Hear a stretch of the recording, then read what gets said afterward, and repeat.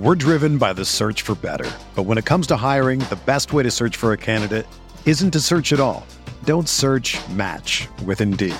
Indeed is your matching and hiring platform with over 350 million global monthly visitors, according to Indeed data, and a matching engine that helps you find quality candidates fast. Ditch the busy work. Use Indeed for scheduling, screening, and messaging so you can connect with candidates faster. Leveraging over 140 million qualifications and preferences every day, Indeed's matching engine is constantly learning from your preferences, so the more you use Indeed, the better it gets. Join more than 3.5 million businesses worldwide that use Indeed to hire great talent fast. And listeners of this show will get a $75 sponsored job credit to get your jobs more visibility at Indeed.com/Blue Wire. Just go to Indeed.com/Blue Wire right now and support our show by saying that you heard about Indeed on this podcast. That's Indeed.com/Blue Wire. Terms and conditions apply. Need to hire? You need Indeed. Oregon fans, what's going on? How we doing? Thanks for tuning in to another episode of the Ducks Dish podcast. Coughing at the worst possible time, but we go on. Thank you guys so much for tuning in. I'm your host, Max Torres. Joining us today is Jake Curtis of Cal Sports Report. We're going to be giving you our preview of number 8 Oregon against the Cal Golden Bears. Ducks hitting the road to head to Berkeley. And we're going to get into some great stuff today. Got some points we want to hit on, and hopefully we'll be able to answer some live viewer questions. So if you guys are here in the live chat, go ahead and drop a question, and Jake and I will try to tackle it once we get through our stuff. But with all that being said, Jake, how are you doing? Thanks for being here. I'm doing pretty well. It's a little cooler here in Berkeley than we used to. I got the heater on here for the first time this year, so it's a little chillier than usual. Yeah, no, I'm right there with you. I'm actually out here in Long Beach, and the past couple mornings have been in the 50s, and I'm needing to grab my sweatshirt. So we're definitely in fall and heading towards some cooler temperatures. But it's gonna be we'll see how the game is on Saturday. I just got my credential approved, so I'll be at the game. Hopefully the weather won't be too bad for us. Yeah, I'm expecting pretty good weather for Saturday. It's gonna warm up a little bit, I think. All right. Well, that's perfect timing for us. But let's go ahead and hop into kind of our first topic for today's show. As we get to know the Cal Bears a little bit more, and then we both offer up points on the teams that we cover. So right now we're looking at the Bears. We're looking at Cal 3-4 overall, just 1-3 in Pac-12 play. What's the mood of the Bears fan base from what you've been able to gather and kind of the direction they're headed? They're not too pleased, obviously. The main criticism, Bill Musgrave is the target of a lot of, he's the offensive coordinator at Cal. He's the target of a lot of criticism simply because their offense is so bad and they haven't been able to score. Particularly lately, the offense isn't getting any better. So people are pretty disappointed about that. I don't think people are mad at Wilcox so much, Justin Wilcox, the head coach. Particularly, I think for one of the main reasons is because he was offered that Oregon job and turned it down. Now, there was a lot of issues involved in that. He was in the midst of a contract extension at the time at Cal, so it would have looked kind of bad for him to make a move at that point. But I think he's in a solid situation. I don't think his job status is in jeopardy. But Musgrave, who's been the NFL offensive coordinator for a long time, and offensive coordinator at other colleges, he's getting a lot of grief. And Wilcox does not like to fire assistant coaches. In fact, he never has. He sort of pushes them off and helps them get another job. But I wouldn't be too surprised unless something drastically changes this year, that he makes a change at offensive coordinator at the end of this year.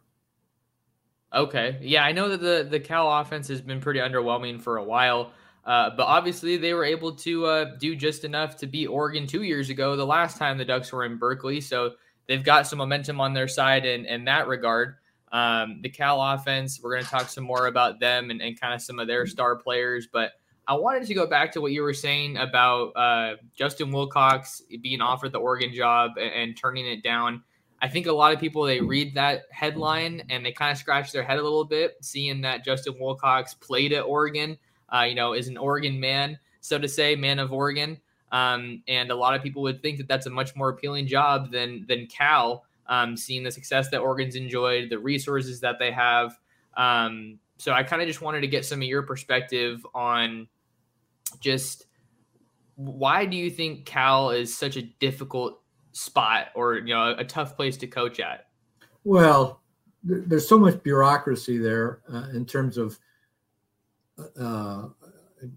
acquiring facilities and just doing things to help the football program. There's not the push, the pressure to succeed in football like there is in a lot of places. I don't know. Having said all that, there's really no reason Cal shouldn't be a much better football team and basketball team for that matter too. It just, I don't know. In a lot of ways, it just sort of boggles my mind, especially when Tedford had a lot of success there at Cal.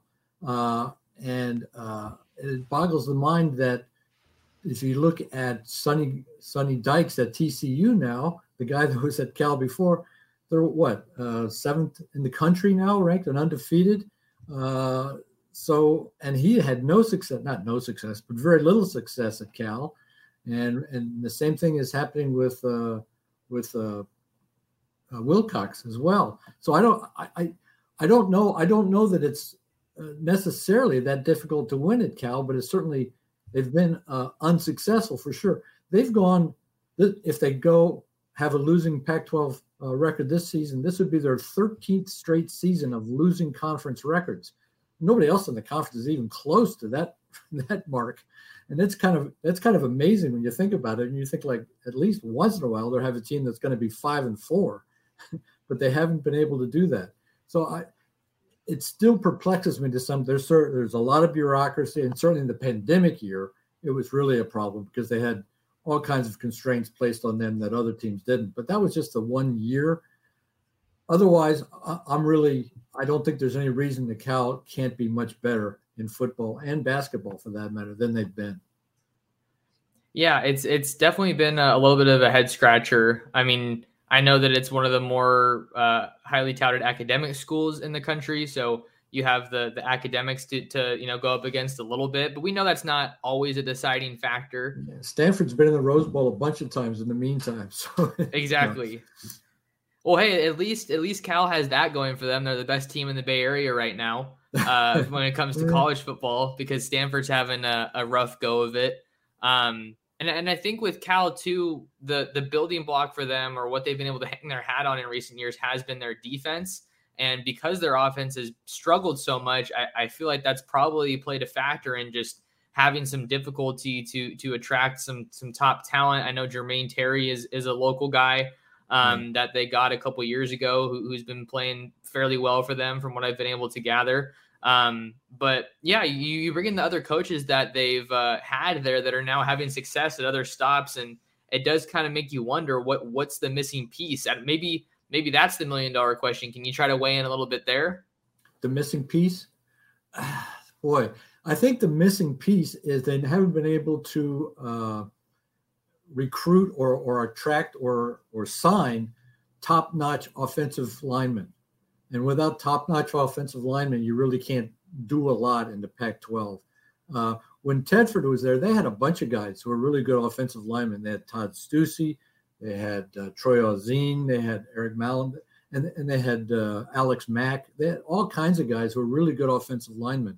And I don't know what the reason is, but whether it's unable to develop those offensive linemen or unable to recruit good enough offensive linemen, they just haven't had many good offensive linemen. They have 2 offensive linemen in the pros now, and they were both free agent signings, undrafted, who are not starters now. So they're just not turning out good offensive linemen, and their offensive line this year is clearly the weakness of the team.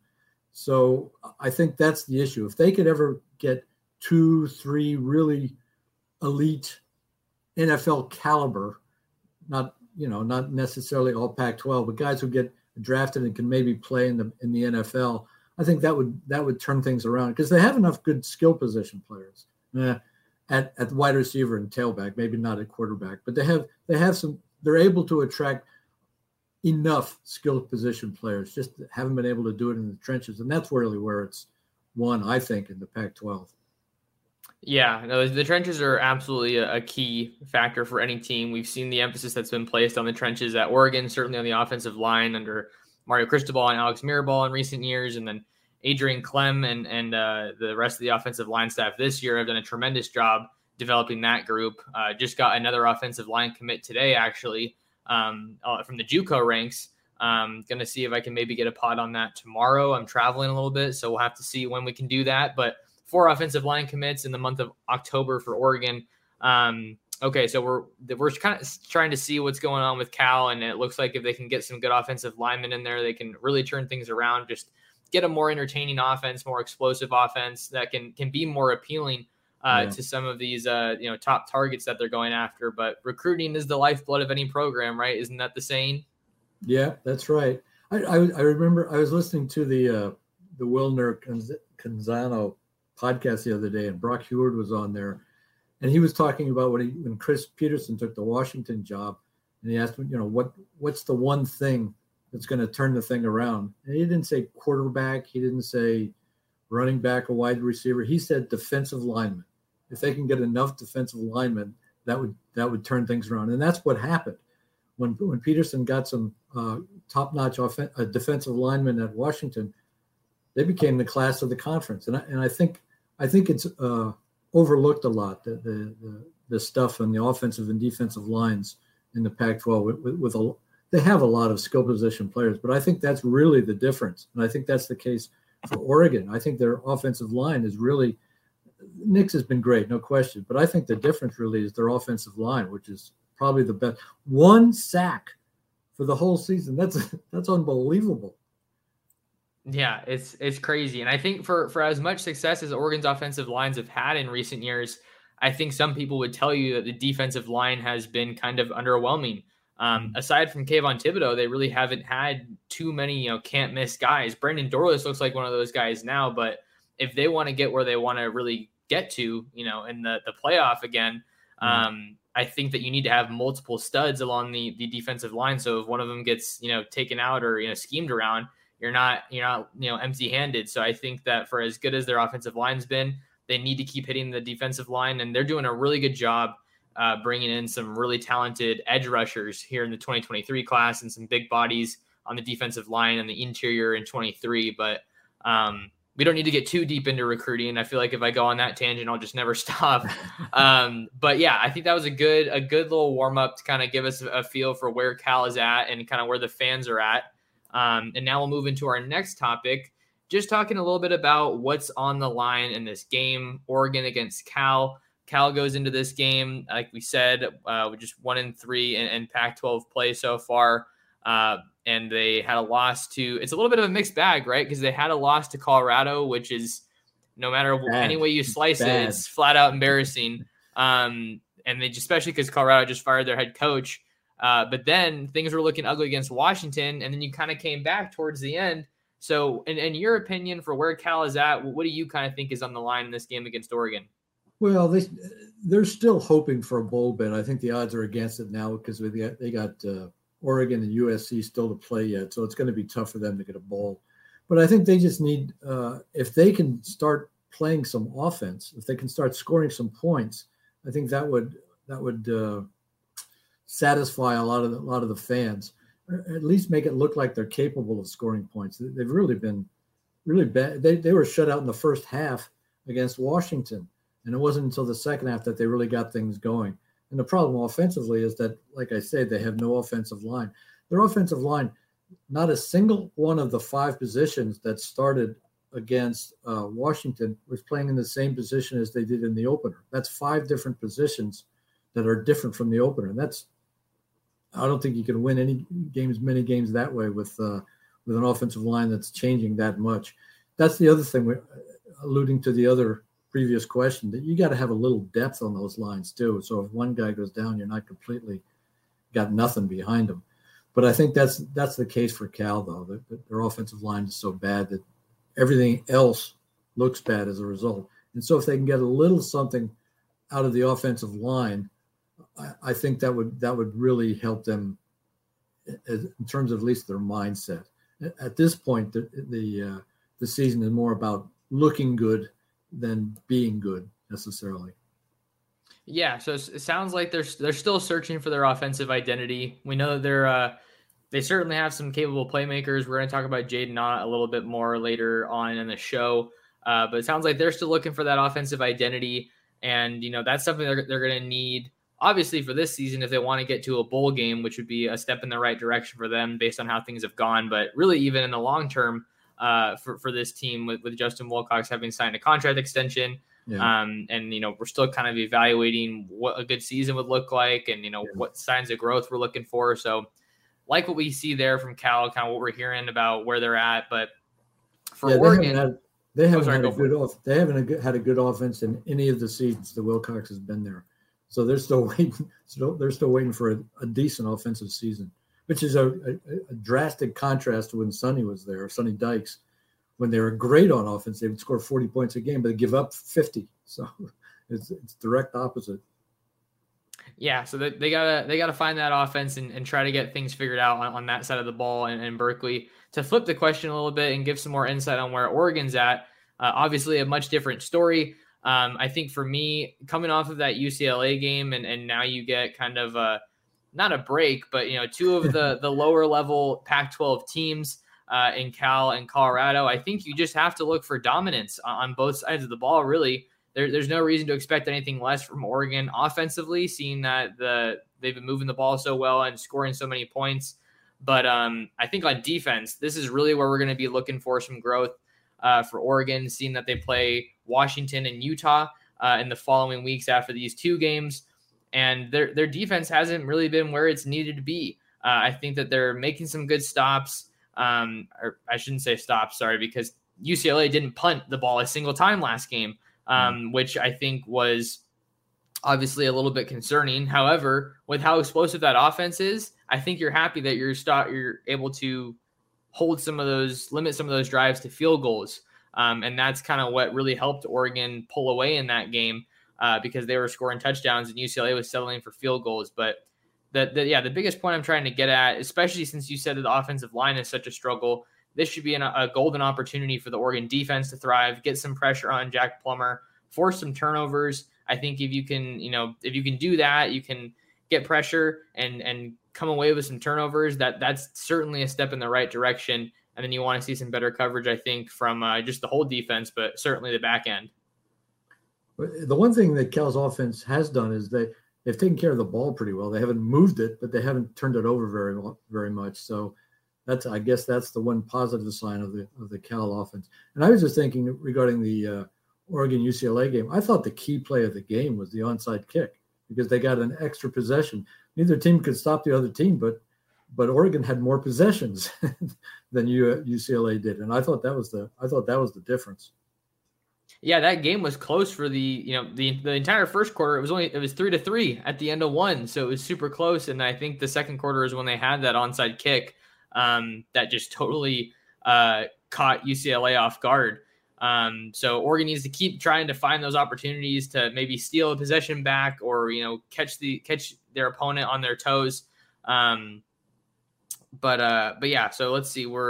That's kind of where we're at as far as what's on the line for Oregon. I think that there's not really a lot of unknown at this point. I think the biggest unknown is how much more can this defense grow between now and the end of the season, or even now and Washington and Utah, because those are the most critical games still on their schedule. And then, heck, they wrap up the regular season against Oregon State, which isn't playing phenomenal football, but their defense has been very, very stout so far this year. And anything can happen in a rivalry, Jake. So they gotta stay on their guard for that one. And Jonathan Smith is a really underappreciated coach, it seems to me. Yeah, no, I would totally agree with you. I thought going into this season that, I can own up to it now, but I thought that Oregon State was going to be the number 2 team in the Pac-12 North, and that's not so much the case now. But I feel like even though the season isn't going phenomenally for them, I still feel like you definitely have some confidence in the direction that the program's going and what Jonathan Smith's been able to accomplish there. Yeah, well, they're what, 6-2 or whatever. Look it up right now. That's pretty good. That's a pretty good record. Let me see here. Yeah, I was looking at it the other day. Okay, at 6-2, 3-2 in the conference. Losses to USC and Utah, which and is they had USC beaten just about, didn't they? What was the score of that game? That was 14-17. So it was a really close one there in Corvallis. And Cal is not a good team, but certainly a much better team offensively at home. They're two really, really bad offensive games were at Washington State, where they scored 9, and at Colorado, where they scored 13 against the worst defense in the country. That was the real hitting rock bottom, was that game when they scored 13 against Colorado. Hard to believe. Yeah, that's a brutal showing for anybody, but we don't have to talk about that one too much. The next point that I want to get into here, Jake, is taking a look at Cal's offense. We got two guys that we want to spotlight that I think the story kind of starts with, and that's quarterback Jack Plummer, and then running back Jaden Ott, who, if you follow recruiting, at one time was a former Oregon commit, so kind of a cool crossover story there. But Ott's really bursted onto the scene as a freshman, even amid Cal's offensive struggles. I think he's one of the better backs that the conference has to offer. And then I think a good place to start with any offense is the guy who's running the show at quarterback. So what are your thoughts on those two and kind of where the offense has been at and what's been a rough year so far? Yeah, well, he's very impressive. I mean, he broke out in that game against Arizona. We had 274 yards. And ever since then, everybody's been heavy in the box trying to focus on him. And he hasn't had many good games since then. He's been very limited in his yards per attempt, and yards for the game in every game since that. And he's really dropped down in terms of his average per carry and average yards per game. So there again, it's the offensive line's issue. And also, you need to get a passing attack to force people to be a little lighter in the box than they are defensively. Plummer, a little bit hard to tell because he's been pressured so many times. 23 sacks this season as compared to 1 for Oregon. And he's had last couple of games, he's had a little bit of a leg issue that has limited his ability to escape and scramble. So it makes him a little more of a statue in the pocket. I think he'll be a little healthier this week against Oregon. He's been okay. I guess he's been about what they expected him to be. He's not in the caliber of Williams or Nix or Penix or the Utah guy, Rising, right? But he's capable enough to have a better offense than what they're showing, and they have good receivers. They have very capable receivers, so that's not really the issue. Yeah, I'm looking at Plummer's numbers here, and they're not terrible. 158 for 258, 61.2% completion, 12 touchdowns. I think he's 12-3 as far as touchdowns and interceptions. Yeah, that's not bad at all. But he can't. He's not mobile like the other top-notch quarterbacks in the Pac-12 are. And he was more mobile earlier in the season, so I don't know. We'll have to see whether he's gained some mobility this week. Yeah, nearly 1,800 yards through the air for Jack Plummer, who transfers over from Purdue a season ago. I remember I saw this storyline, and I can maybe get some of your thoughts here, Jake, was when I saw that the last quarterback was Garbers, right? Right. When I saw that he declared for the draft and they needed to find a quarterback, I was a little surprised with Plummer, just because, like we've been talking about the whole episode, the story with Cal has been their lack of an explosive offense. So when he committed to Cal, I was just kind of scratching my head thinking, is this really the guy that you think is going to help guide the offense back in the right direction? I think Garbers was able to make up for, some of the limitations of that offense because he was mobile, like you were saying, is kind of lacking here with Plummer. He made some really impressive plays with his legs, was able to improvise and kind of keep that offense afloat a little bit. But now with Plummer, who comes in 6'5", 215, a little bit more of your traditional pocket passer. Yeah. I was unsure myself. I mean, he got beaten out for the starting job at Purdue midway through last year, so that's why he transferred. So, and I don't know that he's been that much of a lower representation of Garbers. Garbers, he had his issues. I mean, he was unable to hit very slow release in terms of waiting. Plummer is more decisive in terms of his passing. He's not nearly as mobile as Garbers, and he's not a threat on the ground.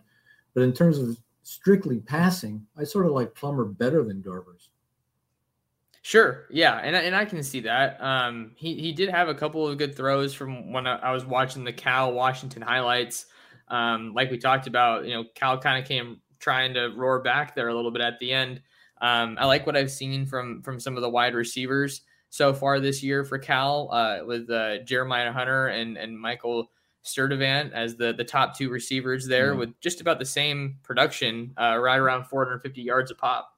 They're much better than the receivers Cal has had in the last couple of years. And Hunter missed the last game with an injury. He's expected to be back this year, and that'll help him as well. But Cal has the wide receiver is not an issue. They're definitely good enough wide receivers. I think one of the guys that I really liked on previous Cal teams that I'm kind of bummed isn't there anymore is Nico Remigio. I think he transferred to Fresno State, and he's doing well. Because isn't Plummer or not Plummer? Sorry, Haener. Isn't Haener hurt, or did he break his leg or something? I want to say he was hurt. I don't know if he's back or not, but yeah, he was hurt. I don't know if that was a season-ending injury or not, but he was hurt, and he certainly missed some time, and it hasn't been easy for Tedford in his return to Fresno State there. Yeah, it's been interesting to see how that followed. It's been interesting to see all the movement with the coaches, as far as, between, like, we saw a lot of those guys go from Fresno State up to Seattle to follow Kalen DeBoer, and then just cool to see how all these pieces shake out. What's the people in Eugene? What's the reaction to what's happening with Cristobal in Miami? Oh, I mean, it comes across my my timeline every now and then, but I would like to think that they're pretty happy about it, just because he left because of the timing of when he left and the way that he left. I feel like I kind of thought he was gone after the Pac-12 championship game. Like, that press conference was just so tense. Yeah. You could just grab it in your hand, and it just felt like he was kind of going. But I think a lot of people think that, or they're seeing maybe that Miami kind of jumped the gun a little bit, not in terms of hiring him for the job, but just the amount of resources that they mobilized as quickly as they did. And now, it's a rebuild. It's not a reload 1 year turnaround. Like it kind of looks like it might be with Lincoln Riley at USC. I think that's the best case scenario you possibly could have asked for, going from 4-8 to where they're at now. When you bring in 40 transfers or whatever USC brought in there. Yeah, exactly. You could remake a team in a hurry. Yeah. So I think just with how everything unfolded there, and with how their offense is looking and how their recruiting situation is looking, they're recruiting really well, but we've yet to see that on the field. But it takes time. You're not going to see that right away anywhere you go. And he was talking a couple of days ago, maybe this week, just about how you all start rebuilds in different places. And obviously, not Oregon, sorry. Miami's got quite a hole to dig themselves out of after losing to Duke. And I think that was 7 or 8 turnovers. Yeah. Well, whenever a first-year coach comes in and they're not doing well, they always harp on the fact that it takes a while to build a program. Yeah, exactly. It does take a while to build a program, especially if if you're a newer head coach and depending on what situation you come into. But Jake, any other thoughts you wanted to add just about this Cal offense and kind of where they're at, or anything we need to be aware of heading into this game? Well, I think I mentioned it before, but they're a lot better offensive team at home. They've scored points at home, at least. And I don't know why. I mean, everybody's better at home, but they're really markedly better offensively at home. So I think they'll score some points against Oregon. Whether they'll score enough to keep up with Oregon is another issue altogether. But I think they'll be able to move the ball and score a bunch of points in that game. Yeah, absolutely. So we'll see how the Cal offense is able to move the ball against Oregon. I feel confident that Oregon's going to be able to first force some turnovers and get after Plummer there in the backfield. We're going to go ahead and take a quick break here for those of you listening to us on the audio side of things. Don't go anywhere. We got more Oregon and Cal preview content for you after this. We're driven by the search for better. But when it comes to hiring, the best way to search for a candidate isn't to search at all. Don't search, match with Indeed. Indeed is your matching and hiring platform with over 350 million global monthly visitors, according to Indeed data, and a matching engine that helps you find quality candidates fast. Ditch the busy work. Use Indeed for scheduling, screening, and messaging so you can connect with candidates faster. Leveraging over 140 million qualifications and preferences every day, Indeed's matching engine is constantly learning from your preferences, so the more you use Indeed, the better it gets. Join more than 3.5 million businesses worldwide that use Indeed to hire great talent fast. And listeners of this show will get a $75 sponsored job credit to get your jobs more visibility at Indeed.com/Blue Wire. Just go to Indeed.com/Blue Wire right now and support our show by saying that you heard about Indeed on this podcast. That's Indeed.com/Blue Wire. Terms and conditions apply. Need to hire? You need Indeed. With threats to our nation waiting around every corner, adaptability is more important than ever. When conditions change without notice, quick strategic thinking is crucial. And with obstacles consistently impending, determination is essential in overcoming them. It's this willingness, decisiveness, and resilience that sets Marines apart. With our fighting spirit, we don't just fight battles, we win them. Marines are the constant our nation counts on to fight the unknown. And through adaptable problem solving, we do just that. Learn more at Marines.com. Welcome back to the Ducks Dish podcast. I'm your host, Max Torres, talking with Jake Curtis of Cal Sports Report ahead of this weekend's game between number 8 Oregon and the Cal Golden Bears. Jake, we talked a lot about the offense and kind of where things are at with this Cal program.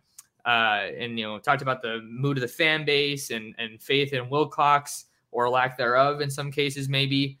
But let's flip to the other side of the ball and get familiar with Cal's defense. What's the story with Cal's defense? I think that's kind of been their calling card in these past couple seasons and kind of viewed as a strength. Yeah, it's clearly their strength. And in a lot of cases, I think it's schematic and coaching. Wilcox has always been a defensive guy. And Peter Sirmon, the defensive coordinator, seems to be able to do some things. It's a defense that is able to adapt to a lot of situations. The talent on defense this year is okay, not great. I think it's more about the scheme and the coaching this year that's made it as good as it is. Okay. Yeah, more about the scheme rather than the players. Cal's more been known, you can correct me if I'm wrong here, at least in recent years, for their defensive back play, sending a couple guys to the league. They had a really good linebacker who was just a super athlete a couple years ago. I'm totally blanking on his name. He was like 6'4", 6'5", and he could move like crazy. Well, that wouldn't be Evan Weaver was their best linebacker, but he wasn't. Mobility was an issue for him. So I don't know. Jordan Kanasic maybe before that. Oh, maybe you're talking about Coin Dang, who was yes. Yeah. He had great potential. Never quite materialized for him, and he was an undrafted free agent in the NFL and didn't make a team. But yeah, I always thought he would be a star in the Pac-12, and it never quite materialized for him. And I don't know exactly why. He was a really smart guy, great athlete, good size. Just didn't quite happen. Okay. Yeah. I just remember he was one of the more exciting guys to watch when Oregon and Cal squared off. He had the big plays against Oregon when they beat him down here the last time. He forced 2 fumbles and was a big part of that win. I think he was Defensive Player of the Week in the Pac-12 that week. Yeah. Okay. So we were recording some stuff for your site before we got here, so I kind of wanted to take a question from you there. Just kind of get us up to speed, if you could, on some of the names that we need to know that Oregon fans should know when they're getting ready for this Cal matchup on defense? Yeah. Well, their best player is Jackson Sermon, inside linebacker, and the coach's son. He's a steadying influence. They've had a lot. They play with 4 linebackers, 2 inside linebackers, and 2 outside linebackers, and he's been the only one that's stayed the same. They've switched the positions on every other play and every other position there. And I would say the other player of note is the strong safety is Daniel Scott, and an underrated player is the other safety, Craig Woodson.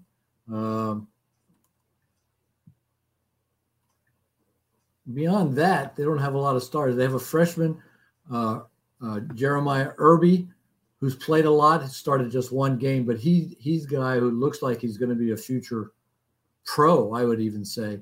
Hard to say yet, when they're a freshman, but his instincts are so good. He just makes plays on the ball, which has been a weakness for Cal's defensive backs, if there is one, is they don't play the ball in the air that well. Although the two safeties do play the ball in the air well. But other than that, the rest is just sort of a hodgepodge of defensive linemen and outside linebackers, and the inside linebacker along with Sermon. They're just a bunch of guys that have been thrown in there trying to find a combination that works. Okay, so it sounds like it's kind of a little bit more of a work in progress, trying to find that right combination. You said that they were maybe thinking more about the scheme rather than having some of those stars. Like, you need to coach them up a little bit more to get the most out of them. Sounds like that might be a little bit more of the situation. Yeah. Their defensive backfield is still, I think, the strength of the team aside from Sermon, but they don't get enough of a pass rush. If you don't get enough of a pass rush, any defensive secondary is going to look bad, because if you give anybody enough time in the Pac-12 or any decent conference, if you give any quarterback enough time, they're going to pick you apart. And without a decent pass rush, the secondary has looked bad, but I think it's partly because of that. I think there's a little bit of similarity there between Cal and Oregon, because, like I've talked about a couple of times, I don't think Oregon's pass rush is bad. Like, I don't think it's definitively bad. I just think it's definitively not good enough, and probably not where a lot of people think it should be, given the caliber of talent they have on their roster, given the coaches that they've assembled. So Oregon's had a little bit of a struggle there as well with their secondary, because I don't think the secondary would be considered the strength of this defense. I would feel like it probably more so be the defensive line or some of the linebackers. But they got to get pressure to take some of that pressure off the secondary of covering so much, because like I've said, that Christian Gonzalez is their main guy at defensive back and particularly corner, and then there's quite a bit of a drop off to those other guys on the team. You have Dante Manning and Triquez Bridges, who I think are taking steps forward each week. But you also see Jaleel Florence, who's a true freshman, who's getting thrown in there quite a bit. And I think it's more so out of necessity rather than, this is a guy that just you can't afford to keep off the field. Yeah, I think Oregon's pass defense statistics, they're not very good pass defense statistics, but a lot of that is because they're so far ahead and the other team just has to pass the ball all the time. I would think, good point. I would think because of that, Oregon's sack numbers might be a little better than they are. But the defensive secondary is going to look bad because of that, because the other team's throwing the ball all the time. Yeah, that's a good point. That's some good perspective that I think I probably should have brought up myself. So I got to give you some points there. And then another thing with Oregon's defense is that Justin Flo has been kind of on and off hurt for a lot of the year. And he's been rotated in with Jeff Bossa. So I still feel like Oregon fans probably haven't seen as much of the Flo-Sewell combination that they've wanted to, or when they have, it's hasn't maybe measured up to where they want it to be. But the linebackers have been pretty solid overall, I would say, for Oregon. But there's definitely some room to grow there, and they're going to need to do some growing because Noah Sewell is definitely playing his last season of college football right now in Eugene. Figure to lose him. But I know that Oregon's looking at some guys in 23. They still need to, bolster the depth there. So we're getting a feel for some of these guys that we need to keep an eye on. I'm seeing Jackson Sermons all the way from Tennessee, which is cool to see. At least that's his hometown in Brentwood. Right.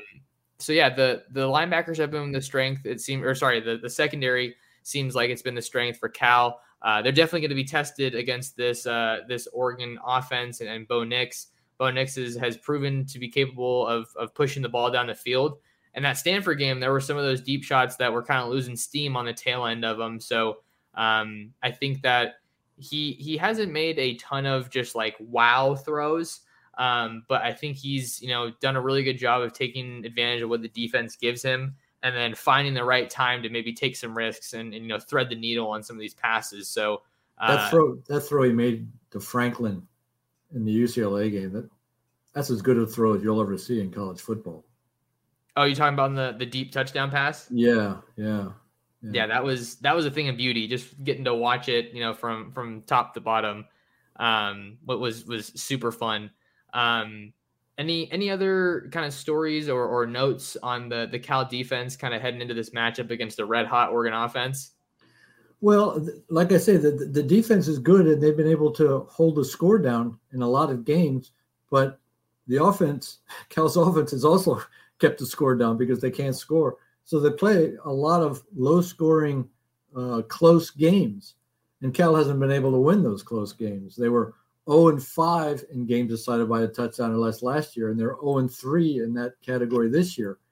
So when you have a team that is defensive-oriented, there's going to be a lot of close games, and they just haven't been able to win them for whatever reason. I mean, you can point out a lot of different reasons, but they just haven't been able to win close games. And a lot of teams play close games in the Pac-12, but not as many as Cal. I mean, I don't think Oregon has played.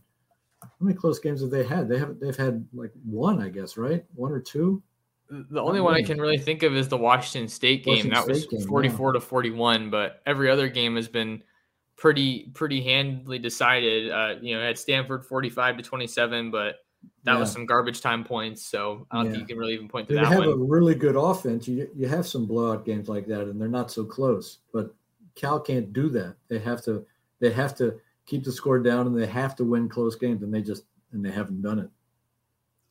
Yeah, you see the separation between good and bad teams or good and great teams when it comes to be crunch time in those close games. I know that speaking of close games, I think there was some stat with Nebraska having lost like more than half of their games last year by a score or less. So that's just absolutely brutal on their end. I think that they were the only team that was worse in close games than Cal. I remember seeing that stat somewhere.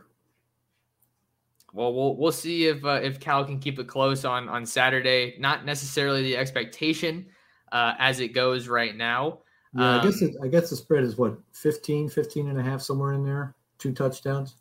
Yeah, someone was saying something in the live chat. I think it was 17 and a half. Oh, now it's up to 17 and a half? Okay. It could be. I haven't looked for a couple of days, and it could have jumped. Boy, that's a big jump if it's 2 points in a couple of days. It's possible. Yeah, how about we just talk a little bit about the spread right now? Let's go ahead and go into mailbag. And then I have some questions and comments that I starred here from our live chat. Gerard is one of our longtime listeners. He says he was exploring with Ben and Sam about betting the over or betting the Oregon to cover. Said the spread is 17.5 right now, but I think the over is where it's at. It's currently 58. And he says in parentheses, Oregon will account for about 45 or more of that. I think have to. Yeah. I mean, I would expect Oregon to score at least 40 points. They've done it 6 straight games, and heading to the end of this game, I don't see any reason why they're going to slow down.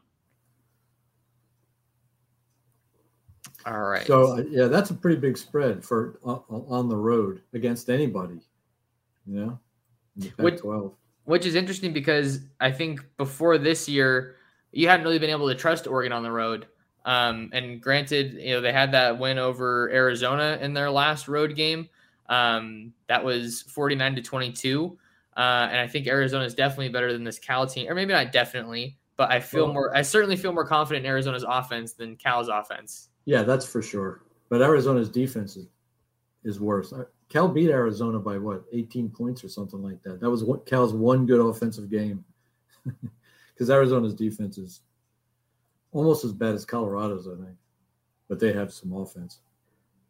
Yeah, so they can kind of use that to prop themselves up a little bit. All right, so that's what Gerard had to say. It's 17 and a half. I don't know. I might, to be honest, I might go with Cal at 17 and a half. If it's 15, I don't know. But 17 and a half, that's a lot of points on the road, seems to me. It does seem high, but I think that Oregon's offense can deliver there and then get some takeaways on defense to cover. So you'd bet Oregon to beat the spread?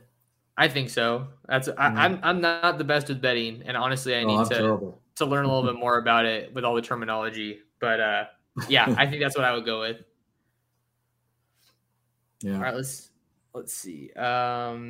This comment, we don't really have to talk about this one. I just thought it was funny. This is from one of my good buddies, Michael, who is a Berkeley native.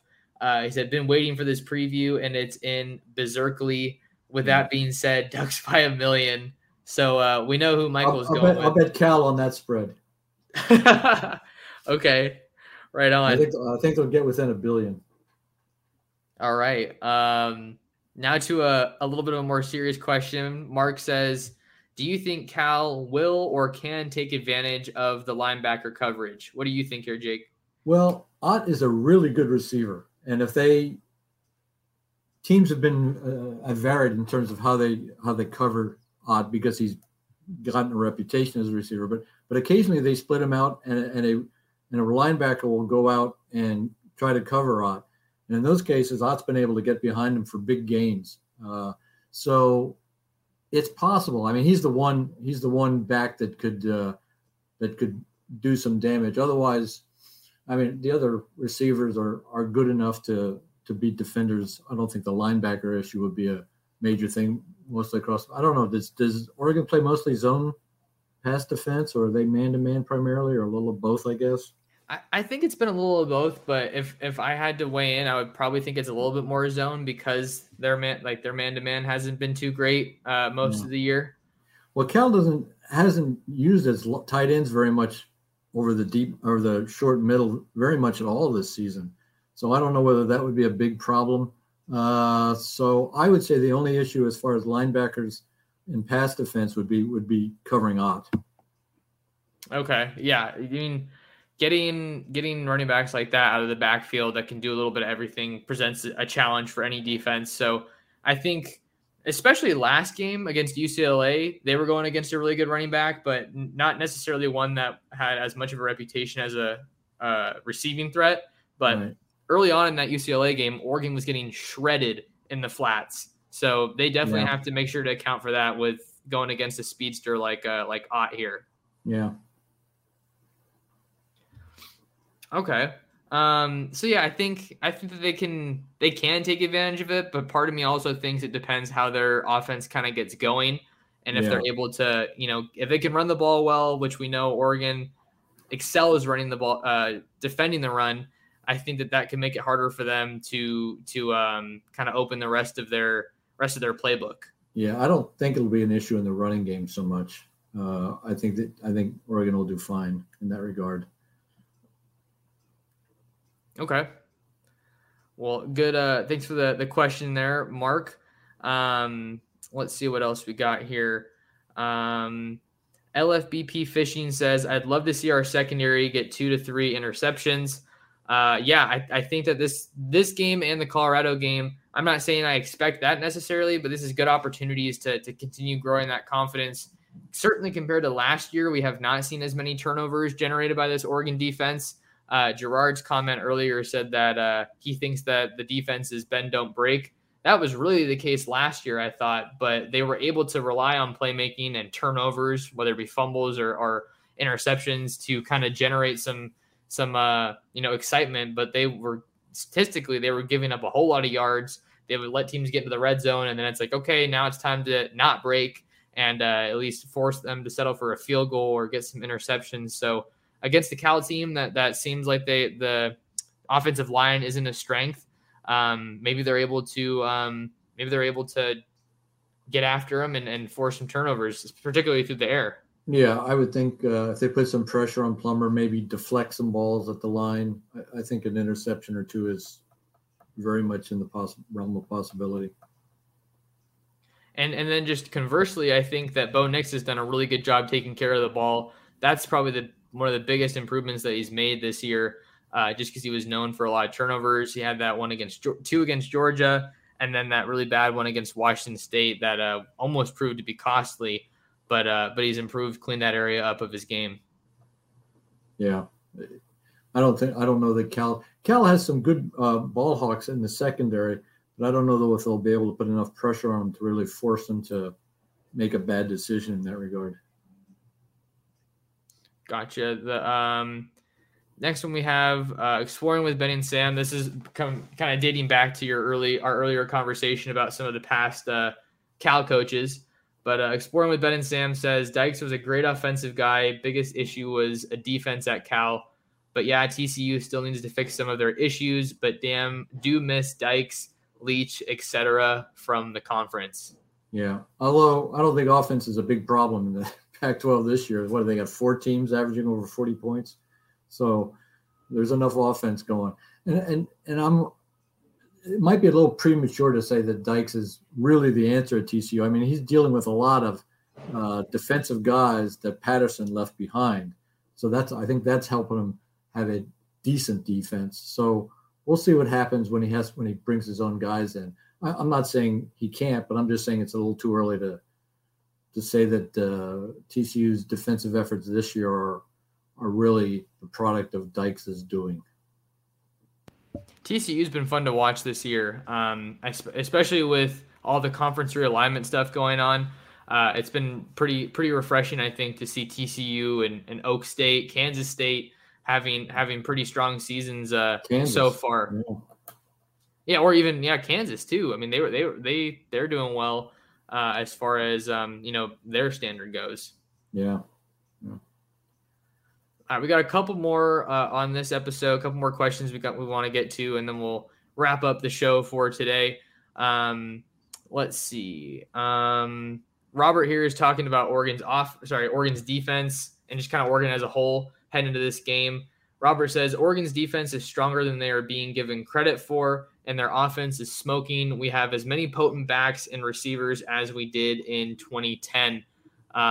This is an interesting one, Jake, because you were asking me how this Oregon team compares to some of Chip Kelly's best teams, and I think from a offensive depth standpoint, I would probably argue that it's up there. Troy Franklin in the receiving game is the leader there, but it's not like they're incapable of having other guys get involved. Terrence Ferguson leads the team in touchdown receptions as a tight end, and there's pretty much no drop off regardless of who they put in there at running back. But I think maybe the defense does need a little bit more credit, especially because they've been playing in some blowouts. Yeah. Maybe some of those stats have come when the starters have been off the field. And the other thing is that when Kelly was there, that super fast, quick tempo was new. It was an innovation at the time. And a lot of defenses couldn't handle it. Now there's quite a few teams that do it. So people were able to handle that. So I think that innovation really helped Oregon and Chip Kelly in those days. Yeah, and we're seeing some innovation from Kenny Dillingham, certainly. One of the examples I like to point to was the fake tunnel screen and then went over the top to Ferguson last week. So that was great. And we're seeing some of that tempo both ways, really. I think hurry up tempo, and then that 7.5 minute drive against UCLA that just totally, took the air out of the ball and kept UCLA's offense on the sideline. I think we've seen a good mixture of both of those. Mm-hmm. Yeah. Under Cristobal, it seemed like they were more of a ball control offense. I mean, they certainly had explosiveness, but certainly more ball control than Chip Kelly's Oregon's team.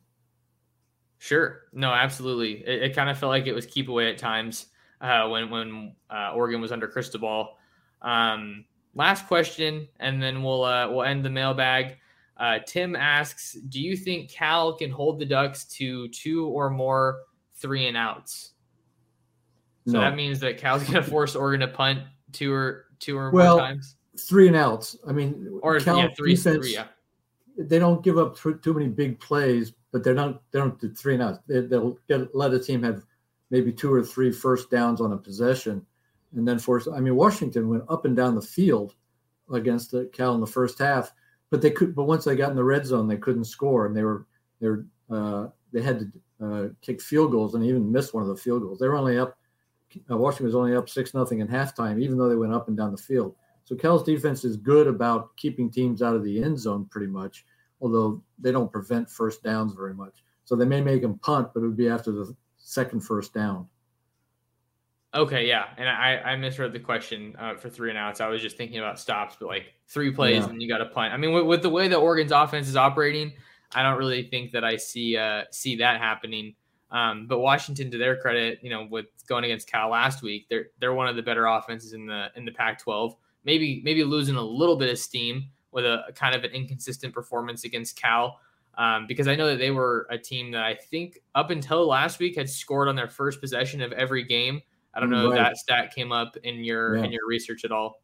Yeah, no, that's right. That's what the Washington beat writer said, that they had scored it on the first possession. Scored a touchdown, I believe, on the first possession of every game. And they didn't do that. They didn't score a touchdown until the second half against Cal. Yeah, so they're going to be a team to watch, because obviously they're coming up on Oregon's schedule in a couple weeks. I'm gonna be heading to Eugene for that game. Flights were not a fun thing to figure out for that one, seeing that we're getting close to holiday season. But I'm super stoked to be back in Eugene for that game. Really fun going through the mailbag here. Jake, appreciate you guys for leaving comments and asking us questions. But I think we're going to go ahead and wind down on this episode. Jake, as we're getting ready for this Oregon-Cal game, I know people want to learn more about Cal. I'll try to provide that on my site, but just kind of wanted to give you an opportunity to plug your work and where people can find more of you and the Cal stuff that you have going on. It's Cal Sports Report. I don't even know what the official address is. We all click the things so automatically these days. It's let's see.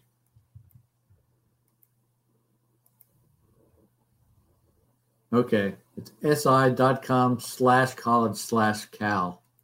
And that's where we are. And Jeff Ferrato and I are the ones that put that together. I covered college football or a lot of things at the San Francisco Chronicle for 27 years. And Jeff was at the Oakland Tribune for longer than that. And he covered Cal almost that entire time. I covered Cal for about half that time. All right. Well, if you guys want to find more of Jake's work covering the Cal Bears, go read him on Cal Sports Report. If you want to find more of me and my work covering the Oregon Ducks, you can follow me on Twitter, that name right there on your screen, @mtorresports. You can find my written content, which is heavy recruiting lately, over on ducksdigest.com or si.com/college/Oregon. If you're watching here on YouTube, thank you guys for stopping by. Do me a favor, hit the like and subscribe button. If you're new and don't know where my YouTube channel is, it's youtube.com/Oregon Football Max Torres. And the last big favor that I have to ask of you guys is share the show, share the Ducks Dish podcast with other friends, family, Duck fans. You know the drill at this point, but want to give a big thank you to Jake for coming on and giving us so much of his time to preview Oregon's matchup against the Cal Bears. We'll see if we have another podcast before this game. If not, I'll be back to break down the game once that gets wrapped up over the weekend. But until next time, thank you guys so much for listening, and we will see you in the next episode of the Ducks Dish Podcast.